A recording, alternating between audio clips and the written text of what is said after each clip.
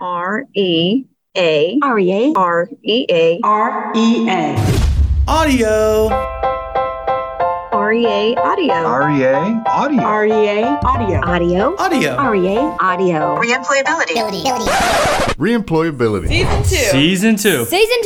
Do you remember the comedian Yakov Smirnoff? If you're a Gen Xer like me, that name probably puts a little smile on your face. He was a Ukrainian-American whose whole shtick was busting on the Soviet Union and the differences between the East and the West. I suppose it was a lot funnier in the 80s than it probably would be now. But anyway, he used to tell a story about coming to America and going into a grocery store and how utterly amazed he was at all the choices. You know, choices are a part of our culture, and choices are at the forefront of all we do, even when deciding who or what nonprofit to support.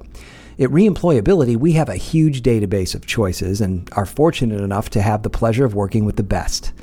And one of the best is Habitat for Humanity. This week, I sat down across the Zoom camera with Xavier Oliver from one of our local Habitat chapters. I think you'll come to appreciate their mission much more after hearing our conversation and can better understand the why behind the good work they do. Xavier Oliver is the volunteer program manager for Habitat for Humanity of Pinellas and West Pasco counties. If you're not familiar with Pinellas and West Pasco counties, they're on the west coast of Florida you're in the Tampa Bay area. So Xavier, thanks for being with us on REA Audio. Thanks for having me, Todd. Excited to be here. Absolutely. So Habitat for Humanity, I mean, you're across the country. Most people who would be listening now understand what Habitat for Humanity is, but I would imagine in different regions, there are some different goals for the communities that you serve. Can you tell us a little bit about what the goals are for the Habitat for Humanity there in Pinellas and West Pasco? Definitely. So here in our area, our goal is to serve families by providing affordable home ownership opportunities. Rent prices are skyrocketing in our area. It's becoming more and more difficult to purchase land or to purchase a traditional mortgage or a home through a traditional mortgage. So what we do is provide those opportunities for families that may not qualify for a traditional mortgage, the opportunity to purchase their own home. So we have a Habitat home ownership program in which they partner with us for about 12 to 18 months. And during that time, they're going to complete a number of requirements, including education classes. They're going to complete sweat equity hours to build their own home and other families' homes. And by the end of that 12 to 18 months, they're going to have the opportunity to purchase their own Habitat home and start a new chapter in their lives. Did you say sweat equity? That's right, sweat equity. I love that term. I'm going to steal that term. That's awesome. So basically they have to help build, is it their home or other homes, or how does that work? What's sweat equity? Both. So they get sweat equity through taking those classes. We have 32 homebuyer education classes, everything from being a good neighbor to home maintenance, budgeting, financial literacy, a really well-rounded curriculum. And then they also, as you mentioned, go out and build other families' homes. As well as their own, which is a huge benefit. Not a lot of people get to say that they built their own home, but they do get that opportunity through the program. So where do you get the land from? I mean, especially in Pinellas and West Pasco, I mean, that land it's not cheap. Yeah, it's definitely becoming more and more difficult. We have a whole team dedicated to that, finding land, purchasing land, working with local municipalities and governments to help us purchase that land and put it towards affordable housing. So that community partnership is very strong and very important to us. How many homes do you all build in a year? It varies. Last year, we completed 67 homes here in the area in both counties. And then this year, our goal is to do 80 homes. Wow. Now, are they like a template, or are they different size homes depending on the size of the family? How does that work? Yeah, so they're usually built to family size. So we serve families of all different sizes. We have individuals in the program. We have single parents. We have dual adult households, no kids, all the way up to 4 or 5 kids. So we really build it so that it will fit the family. And then we have a number of, templates and models that we have to base those off of. Do folks get a choice, or is it pretty much this is what you get? So they work with our construction team to talk about their plans and make sure everything looks good. A lot of time it depends on the land that we're building on and what's, allowed to be built there. But for the homes, they do get to customize a number of things, including paint colors, flooring, cabinets, countertops. And we have a great area in our education center called the Homeowner Selection Area, And they get to go in, sit with our construction team, go over the plans and everything, and then pick out each of those things. So that's really cool. That's one of the most exciting days for our homeowner candidates. Oh, I bet. That's got to be a lot of fun. So how did you get involved with Habitat for Humanity and in your role? Yeah, I've been involved in the nonprofit world since I came out of college. I went to the University of Tampa. And one of my mutual friends was working here. I was in volunteer management down in Manatee County. And she recommended me to apply. And here at Habitat, things just happen so quickly and it all seems right. So that's how I got involved. And I've been here about 1 year and 4 months now. Okay. So what does a volunteer program manager do on a daily basis? Like, give me your job description. Yeah, it's funny you say that. I think we all wear so many hats here at Habitat, so it's hard to pinpoint. But thinking about all of our volunteer opportunities, everything from those build sites to here in our office, we have a couple of restores where we sell donated goods and home furnishings to continue funding new home builds. We have volunteers there. We have special events throughout the year. So managing all of those opportunities for our folks to earn sweat equity or for community members to come out and lend a hand, swing a hammer, build a house, all that good stuff. Yeah, I think when I think of Habitat for Humanity, I think about the, videos of people nailing, putting up walls, putting roofs on and stuff. But you mentioned the restores, right? They're like a thrift shop, right? In order to earn money. Now, I would imagine that you utilize volunteers there quite a bit. And I know that you have utilized Reemployability's Transition to Work program. Injured workers come and volunteer. Is it primarily at your restores? Yeah, we have a number of recurring volunteer groups that come into our restores on a regular basis. And one of them, as you mentioned, is through the Reemployability program. A lot of our volunteers through that program volunteer either in the Clearwater location or the Newport Richey location, where we have a number of tasks. And our staff loves working with them because they're reliable and they really become part of the team when they're with us in both of the restores. So you definitely feel like there's a benefit utilizing those folks who are on a modified duty program. Definitely. We see hundreds and hundreds of volunteers come through our program each week. We, anywhere from, in any given week, we typically have 100 or more volunteers. And, across all those opportunities, when you see the same face week after week, month after month, it's very helpful to our staff because we know their skills and we know their abilities, what they're comfortable with. We don't have to continue retraining them per se. When you have new volunteers each day, it becomes time consuming to retrain them and get them up to speed with what's going on. So when we see those familiar faces, it's super helpful because they know everything going on. We can just get them going right away. No, that's great. So, we tell, I'm the national sales manager here. So I work mostly on the employer side. So my team and myself, we're the ones that are telling employers the benefits of getting an injured worker into the program. And obviously there's so many benefits based on, just getting them back to work quicker and helping them regain their self-esteem and keep their self-esteem and get into some kind of schedule. But a lot of times it helps to hear it from the voice of someone who's actually utilizing folks in the program. So in your opinion, how do injured workers benefit from participating in the Transition to Work program through your organization? Sure. I think it's a great opportunity and not just for our organization, but for any organization involved. It's just an opportunity for that worker to get out into the community and make a difference. Not everybody gets that opportunity in their position every day, their normal day job. So to get out there and serve towards a mission that helps the greater good of the community is a great opportunity for them. And like you said, keeping them active, making new connections and friendships, and then the opportunity to learn new skills. So they may not be doing exactly what they do every day in their normal position. They maybe have the opportunity to learn new things and, like I said, interact with new people and just keep things fresh. Stories go such a long way on podcasts, but just as human beings in general, we really thrive on hearing stories about people's experiences. Do you have any comments or any stories about any injured workers that have participated in the program that you'd share? Yeah, I would want to talk about one gentleman who came in. We'll just call him Bobby for privacy's sakes. And he came in, he was a construction worker. So he was a kind of a came from a tougher mindset in his normal day job. And when he came into the Restore, he saw it was kind of a retail center setup. He wasn't too interested. You could tell, he didn't necessarily want to be there that day, but he was just doing it. That was his assignment. But when he came in and we started talking to him, he wasn't very enthusiastic.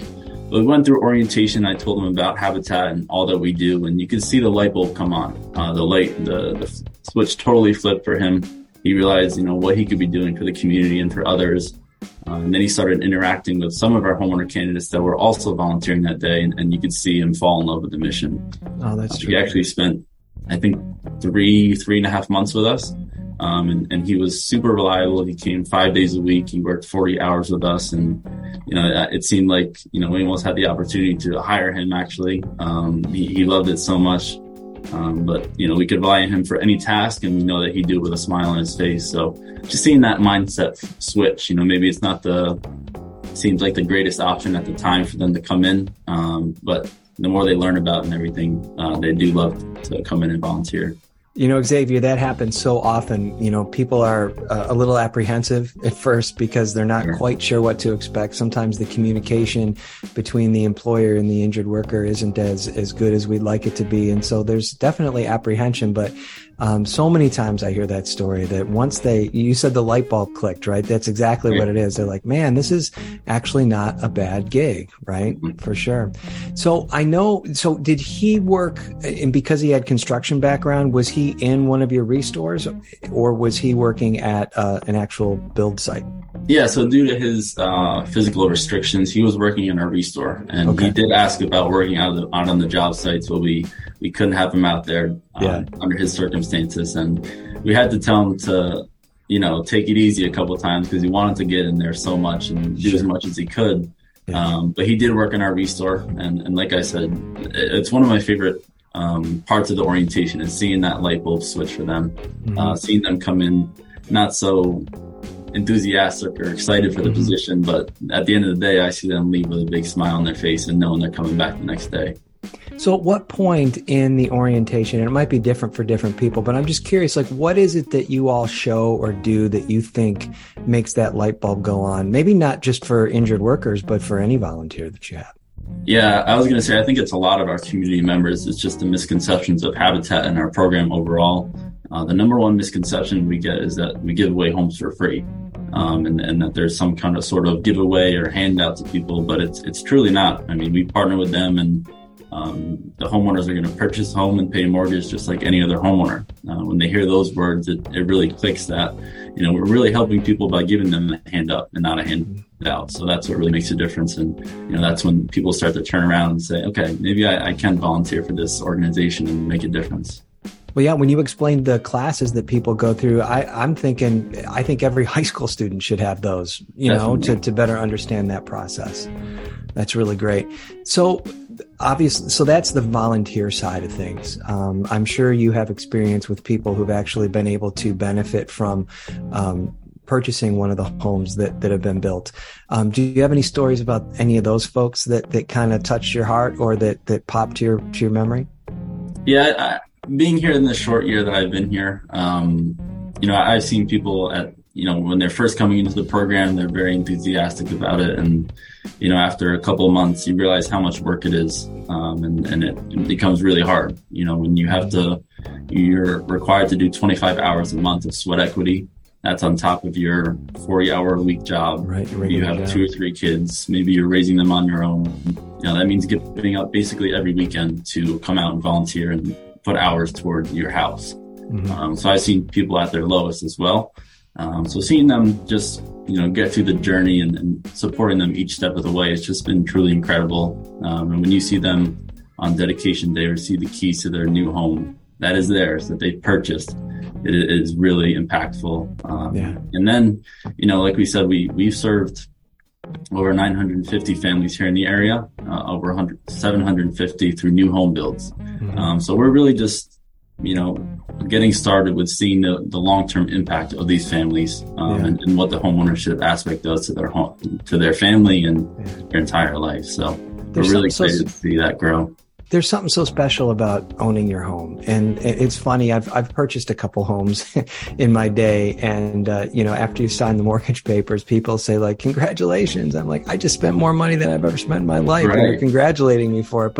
But internally, just the knowledge of whether it's a large home or a small home, that it's yours and you can do with it what you want. And there's just so much freedom that goes along with that. What a tremendous, mission that you all have that really, really pushes people in a positive direction.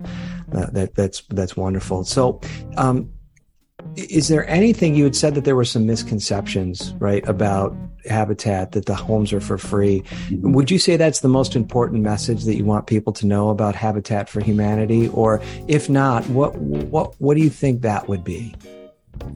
Definitely. I think just, becoming involved and trying to learn more about the organization is a great first step. A lot of people, either they just don't know about the organization or, the true mission and what we do here. So I would just say reach out, get involved and see what it's about before, jumping to any conclusions. And one of the biggest messages that I like to send out is to apply. Our homeownership program has, served, as I said, over 950 families. It works. We've seen it all. One of our recent newest homeowner candidates said to me the other day, every step of the journey is the journey. And you're not going to be able to get started with Habitat without taking that first step. And that's applying. That's going to our website and checking out the qualifications. So it may be a really intimidating process. It may look, like it's long and daunting, but at the end of the day, when you receive those keys, and like you said, when you own your own home, there's a special feeling you get knowing that safety and security is there for you every day. If you were to look for like a top something in your wish list, like what is it? Is it more volunteers? Is it money donations? What is it that would be if you could? What are you asking for Christmas, Xavier, for Habitat for Humanity? Yeah, I think all the above. I mean, definitely the two that you mentioned. Any donations and funding opportunities that we're able to receive from the community, whether it's individuals, whether it's a social group or an organization like a company or a business, that just secures more housing opportunities for families in the community. So that's super important to get those dollars. And then, of course, the fun aspect of that is volunteer needs. If you want to come out, swing a hammer, paint a house, whatever it may be, we have tasks for everybody. Whatever your interest is in home construction, we can have something for you. We work with volunteers of all abilities, experiences, ages. So I would say volunteer resources and financial resources on the top of our wish list for now. So I'm interested, you went to the University of Tampa and you got right into nonprofit work. What was it that inspired you to take that track rather than the for-profit world? Yeah, I think just the ability to help others. I think that's what really drew me in, and being of service to people in need. And I think that's what really clicks with volunteers, especially from those with the employability program. I think that when they get the opportunity to help others, it really clicks with them, and that's what they really enjoy about working for a nonprofit. During their little stint with us as well. Now, you guys have a pretty extensive marketing campaigns going on. My understanding is that y'all just started your own podcast. Is that right? That's right. Yeah, just over a year ago. Yeah. Can you tell me more about that? Yeah, we've had our little Habicast, as we call it. Habicast? The Habicast, yep. That's really fun to say. Yeah, we turn it to have everything. We have to have the family here. We have the pets and have the kids. So that's great. But our podcast is where we're able to highlight partnerships in the community. And we would not be able to do what we do without partnerships.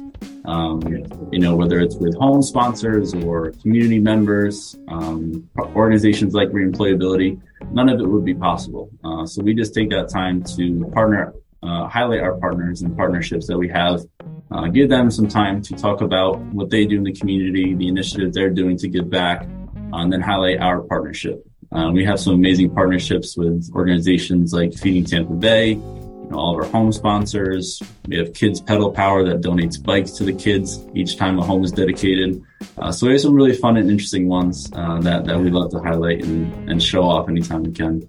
That's really cool. Now, Habitat for Humanity, as I mentioned at the start, obviously it's nationwide. We have folks listening to this podcast nationwide. So you are in the Tampa Bay area. How does Habitat operate? Is there like a corporate head and then you're a branch of that, or are you all separate entities? How does that work? Yeah, so we're affiliates of Habitat for Humanity International, and that's based in Atlanta, Georgia.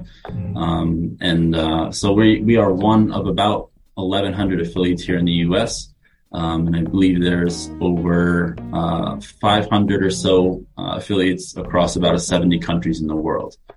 So there are a massive number of habitats all around the world striving to provide affordable home ownership opportunities to families of all different backgrounds. So we are one here in our area, and we have a number that we work with here in Florida. We're just doing our part in our area to help the families here. So if folks want to get more information, what's the best way for them to do that? First off, if they live in the Tampa Bay area. Yeah, definitely head to our website. It's habitatpwp.org, Pinellas West Pasco. And for anybody that wants to get involved, we have a number of ways to get involved, whether it's to donate, volunteer, shop, apply for the program, or be an advocate for Habitat. And I would say anybody out there that wants to get involved with their local Habitat, Habitat International's website has all of their local affiliates listed out. So you can just look in your area according to your zip code. We have, like I said, 1,100 affiliates across the U.S. You can get involved with somebody near you. Now, Xavier, anybody that's listening now, I'm sure is aware that there was a major hurricane that hit just south of the Tampa Bay area not too long ago. And you all are doing something special to raise some funds and help those folks out, right? Can you tell us more about that? Definitely. They were impacted harshly, and we're doing what we can here in our area to help them out. So we are collecting supplies at our Clearwater Restore and Newport Richey Restore. Supplies to help them in their cleanup efforts as well as rebuilding efforts. If you go to habitatpwp.com/Ian, it'll have a whole list of what we're collecting, as well as monetary donations to be sent down there and to help them out as they look to rebuild, their own homes and their own offices, as well as to continue helping community members as part of their mission. So anybody from across the country can make that monetary donation through that website if they want to help out this way. That's correct. That's great. Xavier, anything else you want to add? I would say that reemployability is a win-win for everybody. So definitely reach out and get involved and get some volunteers to help you out. Oh, that's awesome. Thank you so much. Appreciate the plug. And I hope you all will come back again sometime, because I'd love to talk a little bit more about your podcast and get that stuff out and some more interest in listeners to you with that as well. And any way we can help you out, we certainly appreciate your partnership. And thanks for your time. We appreciate it. Thanks a lot, Todd. All right. Thank you.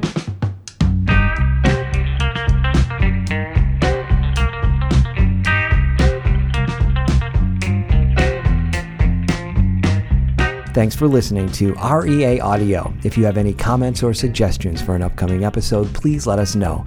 You can find us on Twitter at REA Audio Podcast. That's the best place for feedback and show suggestions. Also, please follow REA Audio on Apple Podcasts or Spotify or Stitcher or wherever you get your podcasts. You can also check out more content at listentorea.com. If you have a story to tell or know someone who does, please don't be shy. Let us know. You could email Todd at reemployability.com or tell us on Twitter at REA Audio Podcast. Have a great rest of your week.